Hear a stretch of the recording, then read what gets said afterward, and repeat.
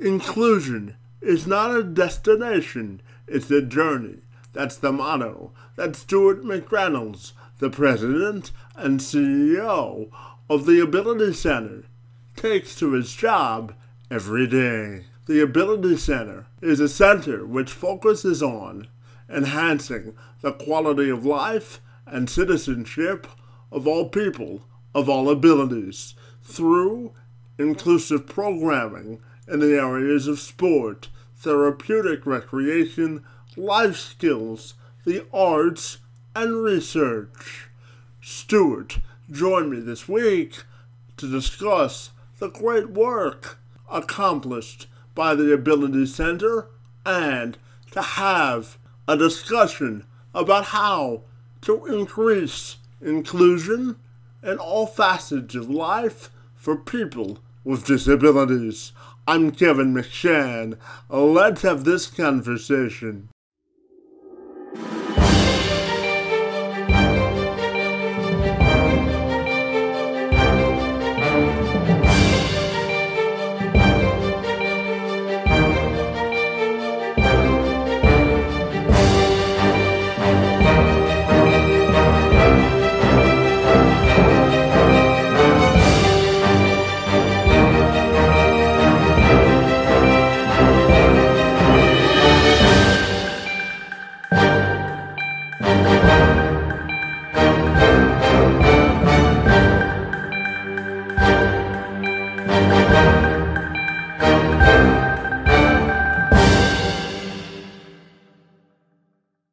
Stuart, if you're ready, we'll welcome you to the show, and we're excited to learn all about the Ability Center this morning. Thanks so much for being here.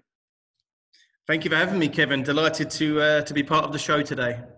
Now, I know as a part of the Ability Center, you focus on enhancing the quality of life for all sorts of individuals of every type of every ability through sport, recreation, the arts, and life skills and research. So I'll just begin by asking you if you could expand a little bit for me on your organization's mission.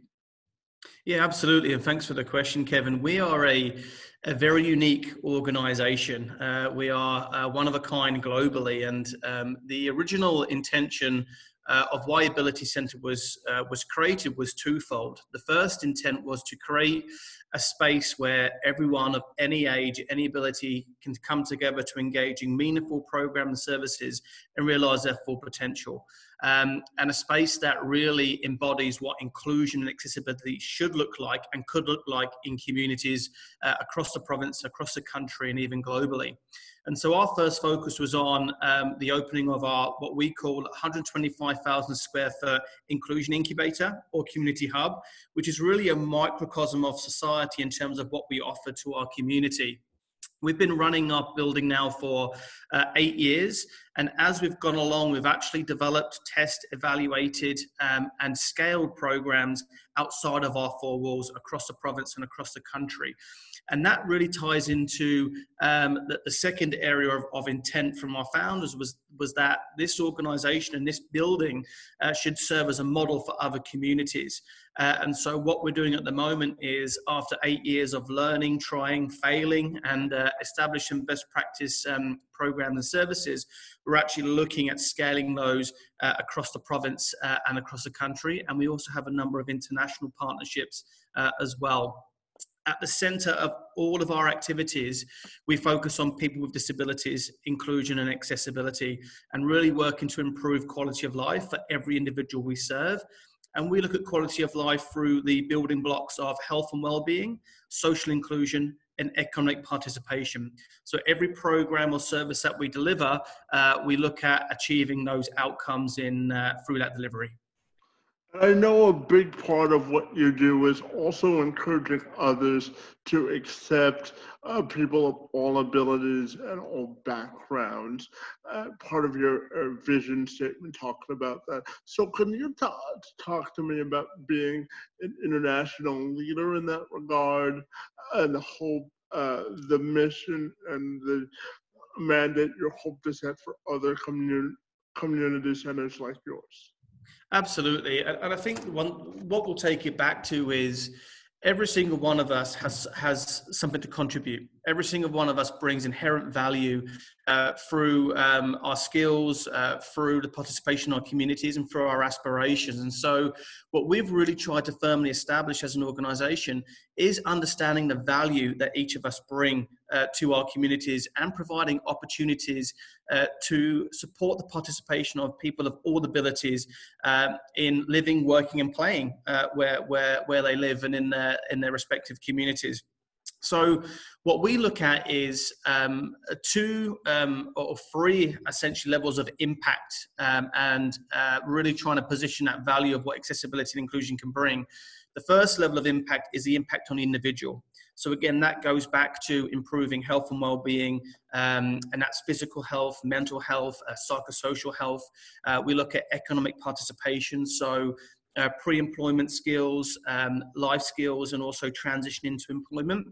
And then we look at social inclusion. So again, the opportunity for individuals to fully participate in community life. So that's the first level of impact that we look at, is at an individual level.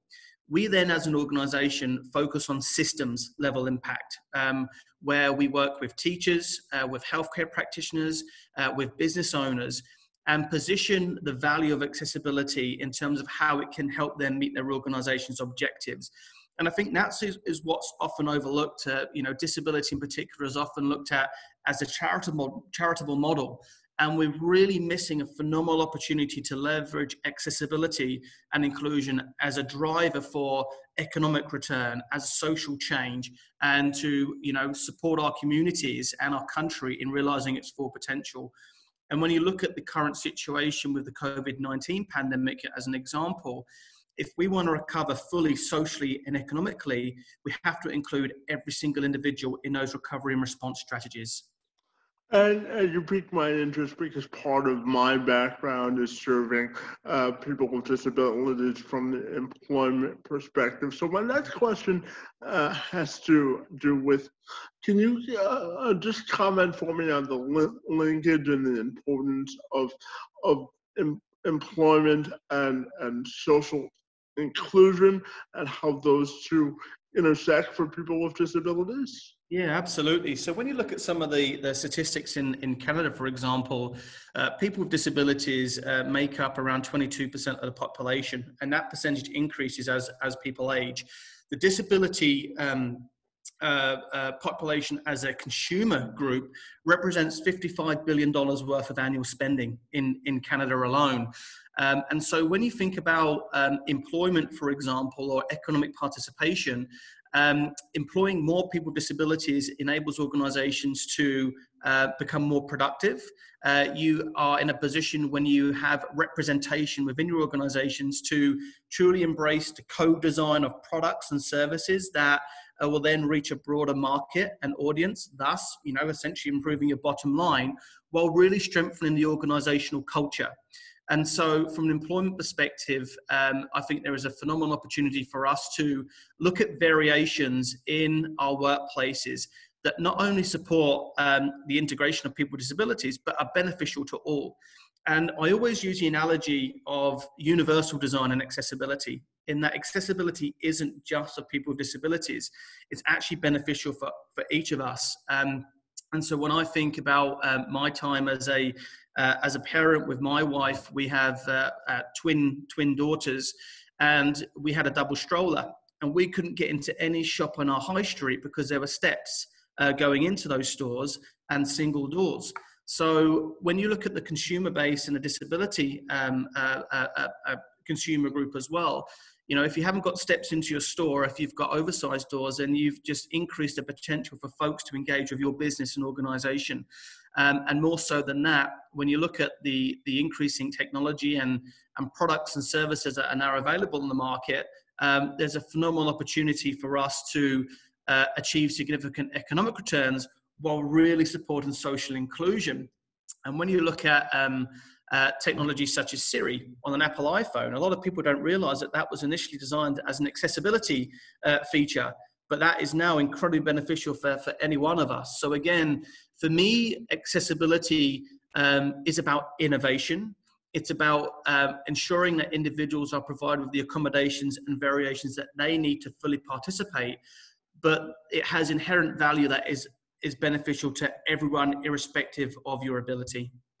And just on a broader sense, I'm also curious, based on your experience and leading the Ability Center, what do you think is the key to increasing inclusion for individuals with disabilities, sort of on a broader scale? Yeah, it's a great question, and I think that's something that, you know, when you look at our society as a whole, and I would say this is certainly true globally as well, we still have struggled with full inclusion. And I think the one thing that I'm very cognizant of is that inclusion also isn't a destination; it's a journey. So even us as an organization, we're regarded as being a leader in this space, but we are constantly challenging ourselves to improve every single day, every single week, every single year, because it isn't a destination, it's a continuous journey. And when you look at trying to influence accessibility inclusion on the broader scale, I think we have to have or create more opportunities for people to live, work, and play alongside one another. So when you look at businesses and organizations, we need to support hiring processes that are inclusive and accessible, that enable co-workers to work with individuals of different backgrounds and different abilities and develop those social relationships and really get to understand the value that we each bring to the table. When you look at sport and recreation, we should have less segregated participation models. We do have Special Olympic and para sport and able-bodied or Olympic stream sports, which is great, but we shouldn't have a situation where a child or an adult cannot be accommodated at the local club. We need to make sure that everything in terms of what's available in our community, whether it be employment opportunities, sport, recreation, leisure, is designed from the outset to be accessible and inclusive. So I would say that we need to create opportunities where we can have individuals of all ages and abilities working, living and playing alongside one another. And I would also say that there has been an attempt, certainly from different levels of government, to implement legislation and policy to support inclusion. But I say that we can't rely on that because we know it hasn't been as successful as anticipated today. We really have to focus on the value of what each of us can bring to the table and provide opportunities for all of us to live, work, and play alongside one another. And can you just tell me, from your perspective, I know that the Ability Center has impacted a lot of people throughout the community in Ontario and worldwide. So I'm just wondering your perspective on the biggest impact you think the organization has made since you began your tenure there as well. Yeah, it's a great question, and I think the way I'd probably respond to that is just the context of impact. And so, from an organizational perspective, what we look at in terms of impact is how are we really changing the narrative with regards to what inclusion and accessibility looks like in communities, and how do we measure that? So our focus is on improving quality of life for individuals. So we evaluate and research all of our programs and services to have a look at the impact that we achieve on the individuals that we serve, and if that is the intended impact that we wanted to have. But when I look at impact, I think about stories, and I think about the parents who reach out to us, who through their child participating in one of our programs have just said that it's been life-changing. When we look at a young adult who has been part of our pre-employment skills training that's now got their first job, that for me is those stories and those individualized situations are what we're here for. And so I think when we look at impact, it's about ensuring we support individuals to realize their full potential, whatever that potential might be. And so, again, going back to the impact that I spoke about previously in our discussion, I think the individual impact is so important for us in that we don't predetermine or make assumptions on what people want, that we work with them to establish their objectives and help them realize their full potential, whatever that might be. From an organization perspective, what I feel we're most proud about is that we're in a position where we can influence public and private sector organizations. And I think what we're doing, or what we're attempting to do as an organization, is through living and breathing this on a daily basis, empowering our staff and our team and our participants to be able to go out into their communities and advocate for an inclusive and accessible community where they can realize their full potential. And that's part of our key, is that we don't want to be the only provider of inclusion and accessibility in our community. So as we look to the future, and hopefully we build future centres in different areas and provinces and countries, our success is how we can support our community and organisations become autonomous in their offerings of inclusion and accessibility. And I know that therapeutic recreation is a big part of what you do at the Ability Center. And just before we started our conversation, you shared with me that you had to pivot to virtual services, and you're in your second day of reopening. So I'm wondering how you think the pandemic has affected not only your business operation and providing services, but a therapeutic recreation for people with disabilities? Yeah, that's a good question. And I think when you look at the impacts of COVID-19, those impacts are definitely exacerbated for our disability community. We've engaged with our members and participants on a regular basis throughout the pandemic, and we actually did a survey to gauge some of their biggest concerns that they have. And a lot of our families and participants, especially those that we serve through therapeutic recreation, were really scared about the prospect of regression. So, you know, without being the potential to being physically active or have those social experiences, that there'll be instances where they'll regress physically, that they won't be able to be as active as they once were, and that they'll be in a worse position as a result of this pandemic prior to the start of March when we closed the building. And so lots of concern, lots of anxiety. And what we did as an organization was work with the families and the participants that we serve to co-design new experiences. And I think that's a key factor that we've really embraced as an organization, is co-production and co-design with people with disabilities. We cannot make assumptions about what people want to access or what's going to meet their needs. We actually have to co-design those experiences. So what we did very quickly, within the first 2 or 3 weeks, we pivoted to an online virtual format. So we provided small group and one-on-one sessions with respect to therapeutic recreation and other programs that we serve. We then opened it up to a parking lot program where we actually had families coming in twice a week in our parking lot and engaging in physically distanced activities. And now, as we've just reopened a facility, we've got a blend of online and virtual delivery programs, parking lot programs, as well as center-based programs as well. So, and that's probably something that will continue, Kevin, is making sure that we have a number of options and variations available for programming that meet our participants' needs. And then my final question for you is a two-part question in terms of how do you, would you encourage people that want to get involved in the mission of inclusion for people who have disabilities? How do you think they can do that? And then just finally, if people want to get involved in the Ability Center, how do they do that? Yeah, it's a great question. And I think, you know, for organizations and individuals that are looking to become involved in accessibility and inclusion, I think it's really important to acknowledge, again, that concept of a journey. Make the commitment, but don't be afraid to make mistakes. Inclusion and accessibility is about innovation, it's about learning, and it's about a commitment to continuous improvement and learning. So I would say embrace the journey, be open to making mistakes and learning.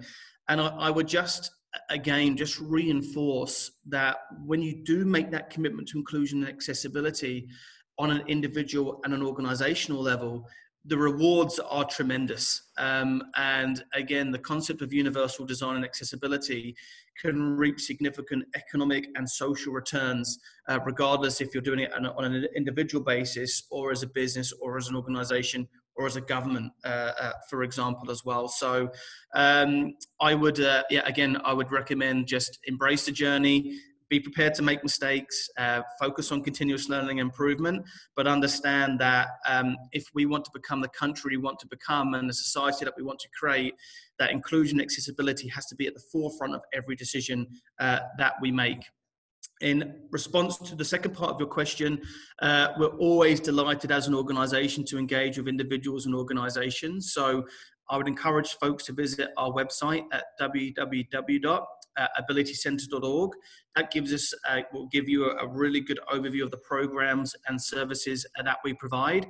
And again, if you want any advice or assistance in terms of starting your journey or engaging in a particular program or area, we'd be delighted to have those conversations.